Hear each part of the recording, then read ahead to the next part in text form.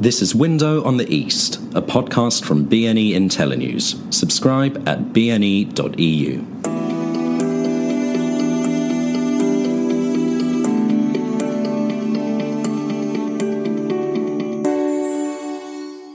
Hello and welcome to Window on the East with me, Ben Aris, the editor of BNE IntelliNews. Putin's built a financial fortress, yet incomes have been flat or falling for the last 6 years. Now the propensity to protest is rising, and Putin's facing down the West, playing a weak hand, but playing it well.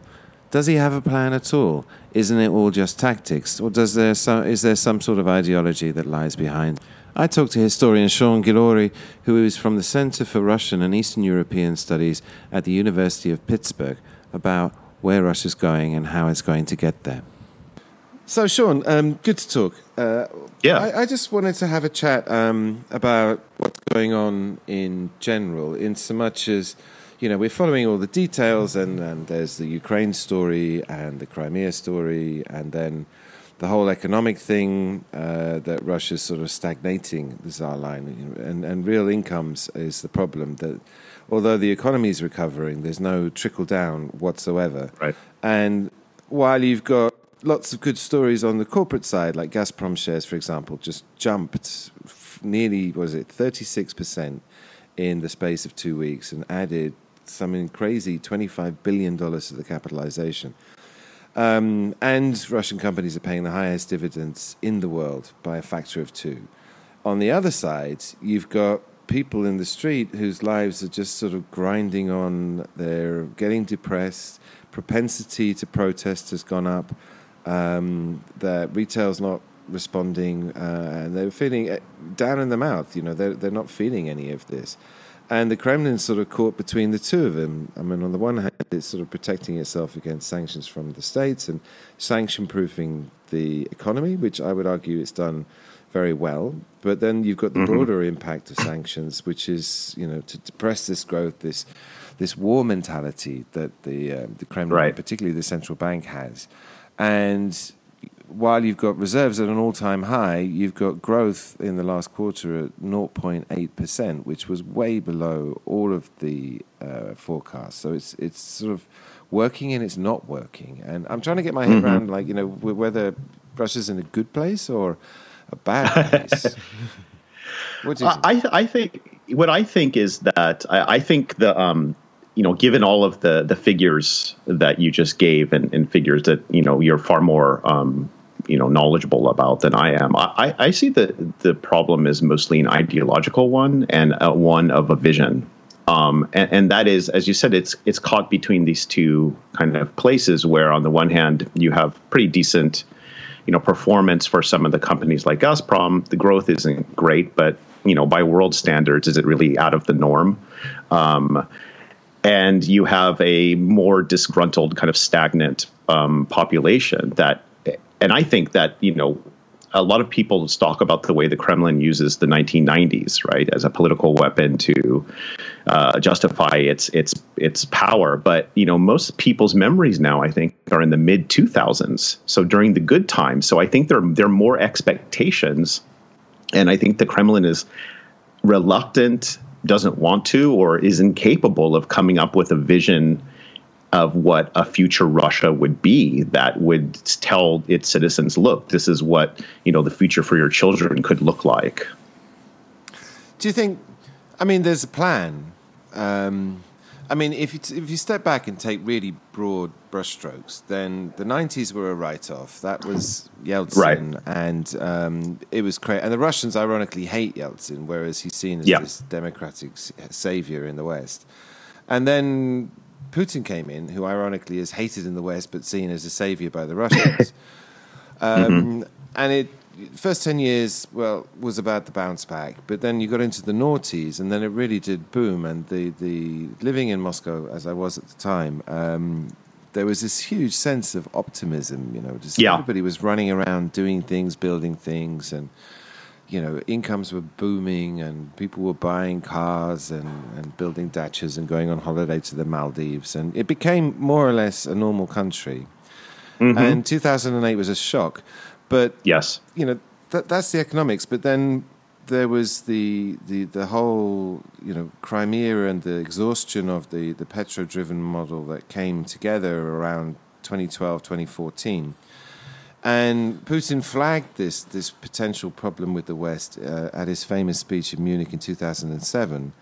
Yeah. And then in 2012, he started rearming. And so you had this boom in the noughties, but then you went into this new phase of conflict with the West, where basically, I understand it as Putin just gave up on ever having any decent relationship with the West and armed, got ready for a war. And to finish, we're now into a new phase where he feels like the rearming is sufficient in order to face down the West. I mean, they wouldn't win a war, but the West can no longer start a war.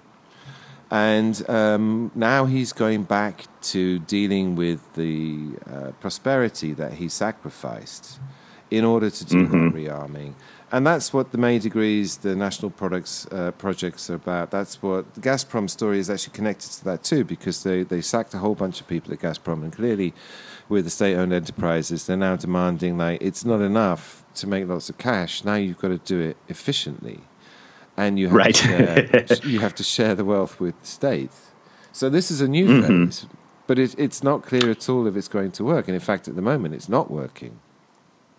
Yeah, and I think a lot of it, going back to, this narrative that you just point out, I think, the way I see it is that you're right. I think Putin basically threw up his arms beginning in, with that speech in 2007 and just felt that from his perspective, the Americans in particular just weren't reliant partners. And kind of their efforts to repeatedly dismiss Russia and its interests, he just decided to take a more independent course. But now the question is well, how do you normalize relations? And I think this is one of the things that's hanging over Russia's resurgence of its, interests both around its border states, but also its ability to project power in the Middle East and make, situations on the ground in a geopolitical sense impossible or more difficult, one should say, for, say, the United States to exercise its power without considering Russia or even considering China. But the thing is that this tension hasn't broken through to create a new rules of the game, which is what I think the Russians' foreign policy wants, right? They want to return to a kind of détente where you have a respect of spheres of influence and you have some kind of respect for, pulling back unilateral adventurism. Isn't this all tactical, though? I mean, Russia's starting with a very weak hand.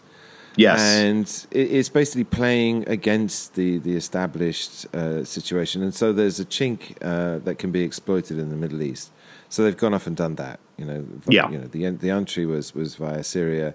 And now Putin's had a lot of success with the Saudis, because the Saudis happen to be super pissed off with the Americans because of the shale thing, that suddenly the Americans are pumping all this oil that never did before, and they just screw the Saudis, pump our own oil, and that relationship has changed fundamentally, and so there's an opportunity. And again, bogging things down in Ukraine, it's the same thing. It's a sort of tactical move to cause a problem so that you have to deal. But none of this is an ideology. None of this is a strategy. No. This is just, what can we do to make things difficult so that people have to deal with this? Right. And I think that's absolutely right. You don't have a grand strategy. And frankly, too, Russia's ability to project power, particularly soft power, despite all the hysterical headlines in the American press, is really circumscribed. I mean, they just don't have the cultural influence that they did with the Soviet Union in terms of, nobody wants to really adopt their economic model. Nobody's that interested in, don't have much of a political ideological model that's inspiring. And so their ability, I think you're absolutely right that they're only able to exploit various weak points to insert themselves. And I think they're banking on that this might give some sort of, for them to realize all of this talk of a multipolar world. But the truth is, the matter is that Russia just isn't in parity with the United States. And I think they know that. This might be why they're getting... It's been effective in Europe, though. I mean, the thing is, the Europeans, particularly the Germans, are sufficiently worried that it actually works to the extent you got Heiko Maas, and on top of this, they've been gifted Trump. Exactly.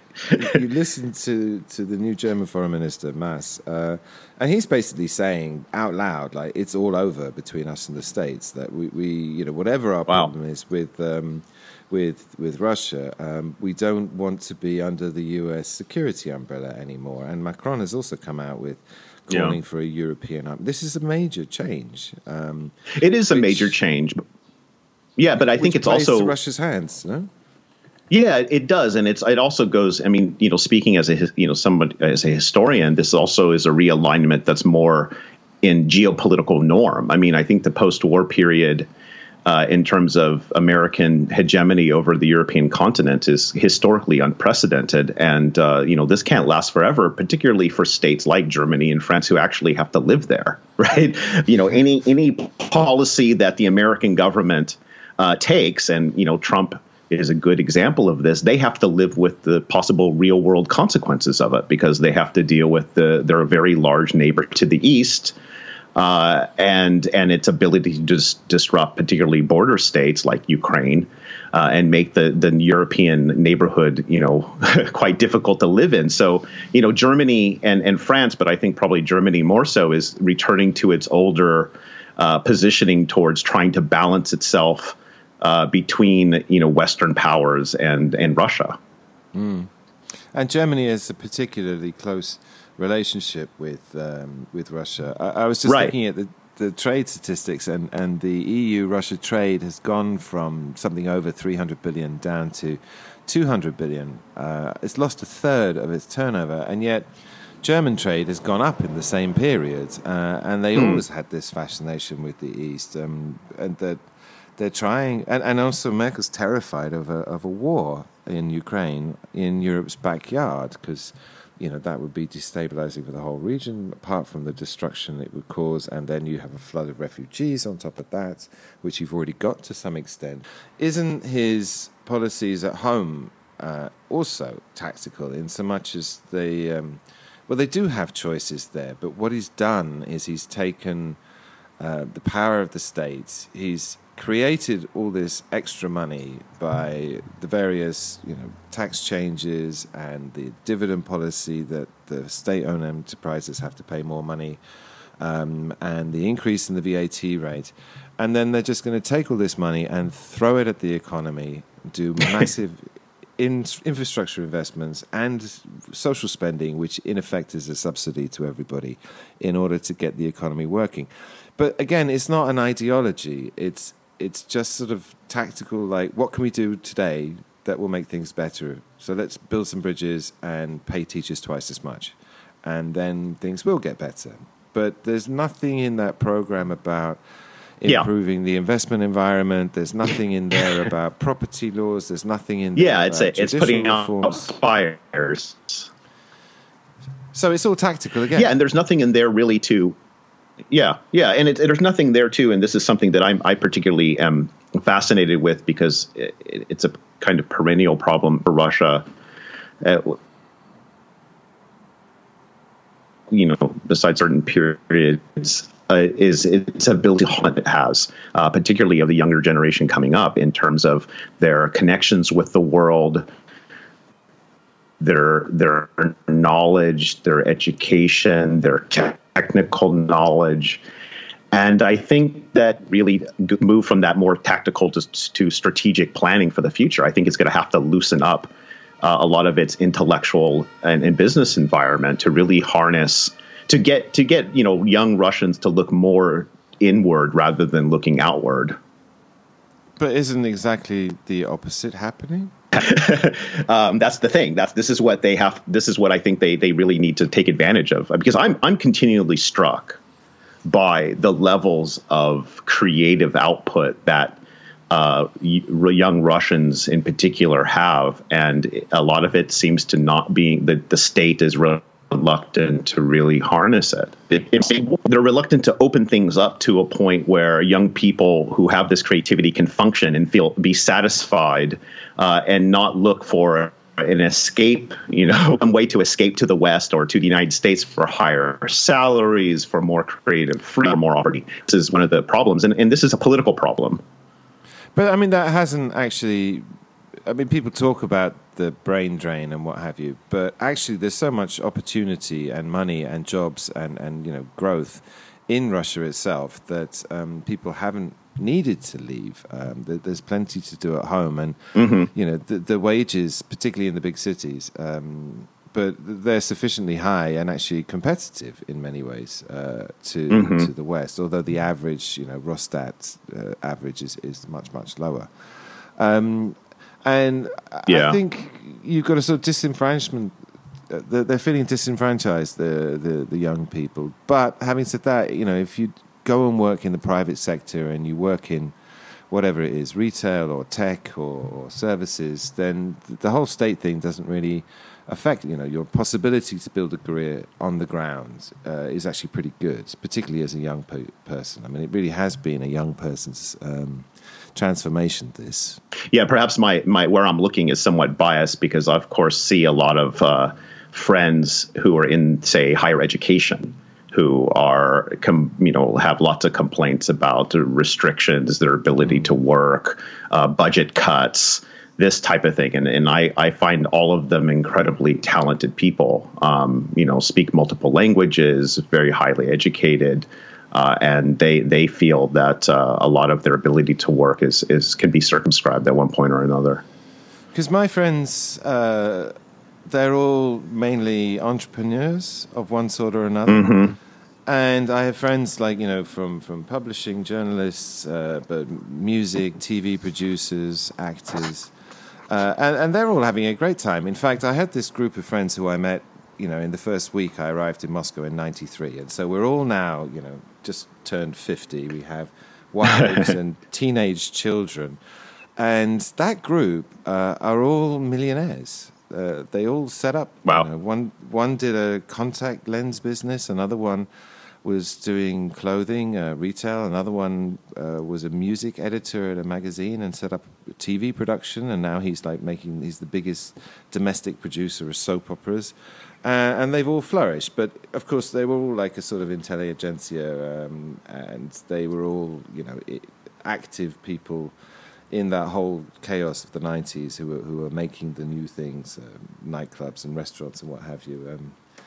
So that they're exceptional. But, they do epitomize that there was lots of opportunity. And if you put your nose to the grindstone, then there was lots of things you could do. And I think today as well, I mean, talking to the companies that we do, who tend to be in the real sector, the non-political ones, they're all getting extremely professional. They're not really concerned with politics. They're concerned with EBITDA and, cost of goods and distribution in this giant market. That's the other thing. If you have a good idea in Russia, if it works, you make a huge amount of money simply because there's 150 million people. So let me ask you a question then. Since you cover the business environment really closely and you're vastly more knowledgeable about it than I am, why hasn't that translated into more foreign investment and more looking at Russia as a place of, possible economic activity and investment? I think it's a mood thing. Look, the irony is that if I interviewed the guys at Leroy Merlin, this is like a French DIY store. It's actually an enormous company.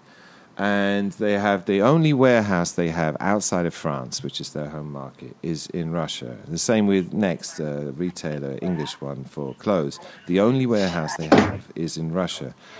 And the companies who are in Russia, and the guy from Leroy Merlin was saying, it's a gold mine. This is a fantastic market. We do very well. But the barriers to entry are extremely high. It's very difficult. And the trouble with Russia is it's so quirky that unless you go there and go native and spend a huge amount of time and money, then you can't work because everything is different or works differently. And it means only the biggest companies with a long horizon can do that. And we saw this in the German companies that, Germany it has the most companies by a factor of 10 of the international companies. So whereas the French, the English, Italian have about 400 or 500 registered foreign companies in Russia, the Germans had 6,000. And that number's recently fallen to about 4,500. And yet they just invested a record $3 billion into Russia, these companies. And so you're having this concentration, and what you're getting is even these relatively large German companies that were already established, 1,500 have pulled out because they found it difficult, whereas the ones that have remained have ploughed every penny they're making back into growing and are very happy and are making huge amounts of money. And this is also a function of the way Putin's doing it. I think it's the business environment that he's building favors large companies. It favors large state-owned companies on top of that. And the foreigners find it very difficult, unless you're the guy who owns IKEA, who's been committed to Russia since the 60s. Unless you're actually predisposed to go there, then you don't, because you find it very difficult. And how much do you think that the international image, the image in the West of Russia, in terms of when people think about Russia, they think, of course, of corruption. They think, of course, of authoritarianism. They think, of course, of this aggressive foreign policy, all of these things that you see in media a lot. Do you think that image also plays a major role, plays a role in kind of making business reluctant to invest there? Absolutely. I mean, Warren Buffett, one of the biggest investors in the world, said he won't even look at Russia because of its image. And you have a lot of money that just won't even look at it, let alone, listen to the arguments, take a speculative punt or whatever. So that cuts you off from an enormous amount of capital. And because of its image. Whereas on the ground, and you've got this constant irony talking to the business investment community, that the people who do it say, look, it's great. You can make a huge amount of money. The risks are higher, but you get paid for them, and you get paid for them handsomely. And but you need to invest a lot of time. And the thing with a lot of investment, and particularly multinationals, is they want to do a cookie cutter.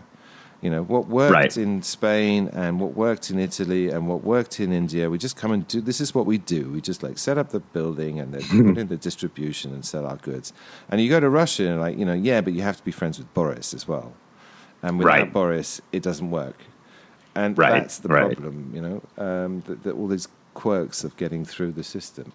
And again, finding people to do it. Yeah, but then that's the upside. You have these incredibly talented, hardworking people, because it's like I think the parallel here is like the Germany post-war, the Wirtschaftswunder, that the mentality in Germany was that the country's destroyed, the past is irrelevant, and we have to get down and build something that works. And they did. And that mentality went on for 2-3 generations. One of the problems Germany has at the moment is you've got all these kids who don't know that. All they know is extremely efficient, well-working country, and they haven't got the same work ethic.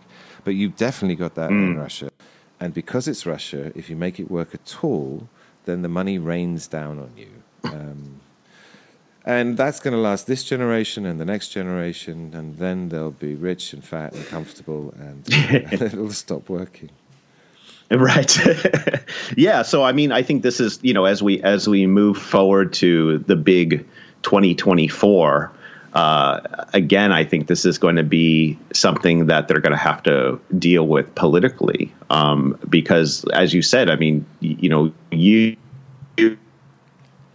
and others I talk, like Mark Galeotti, for example. I'm pretty positive on Russia's future as well, just because of so much talent I see there, and so much vibrancy and activity, that I can't help but think this is it's a macro problem, the environment. Yeah. Let me ask you. I've run out of time, so as a last question, and actually this has always been, people accuse me of being pro-Russia, and they criticize it heavily. But my perspective on this is like, yes, if you compare Russia today with London today or New York, and the standards, the values, then yes, it falls down heavily and deserves the criticism. But my comparison or my perspective has always been Russia 1993 in absolute chaos to Russia 2019, where it's a more or less normal country. And I've just seen the most spectacular changes. And of course, there's lots of horrible problems. But up until now, I don't see any reason why it shouldn't continue to make progress, particularly because of the quality of the people. And I think that's its saving grace, is the quality of the people. But I also think, and this is my question, don't you think Putin's getting out of touch? Don't you think this whole tactical state-driven thing he's losing the people? Because, as you say, you've got generations now that don't remember the Soviet Union, and that they do remember the boom years, and they want the same as in the West, in Germany, as even in Kiev, in Ukraine. I mean, everyone was like, why don't we have a presidential debate? Don't you think he's going to lose it? Well, that's the big question. Is he going to have the wherewithal to hang it up, right? And figure, to experiment. Is he going to bring a new cadre of leaders up?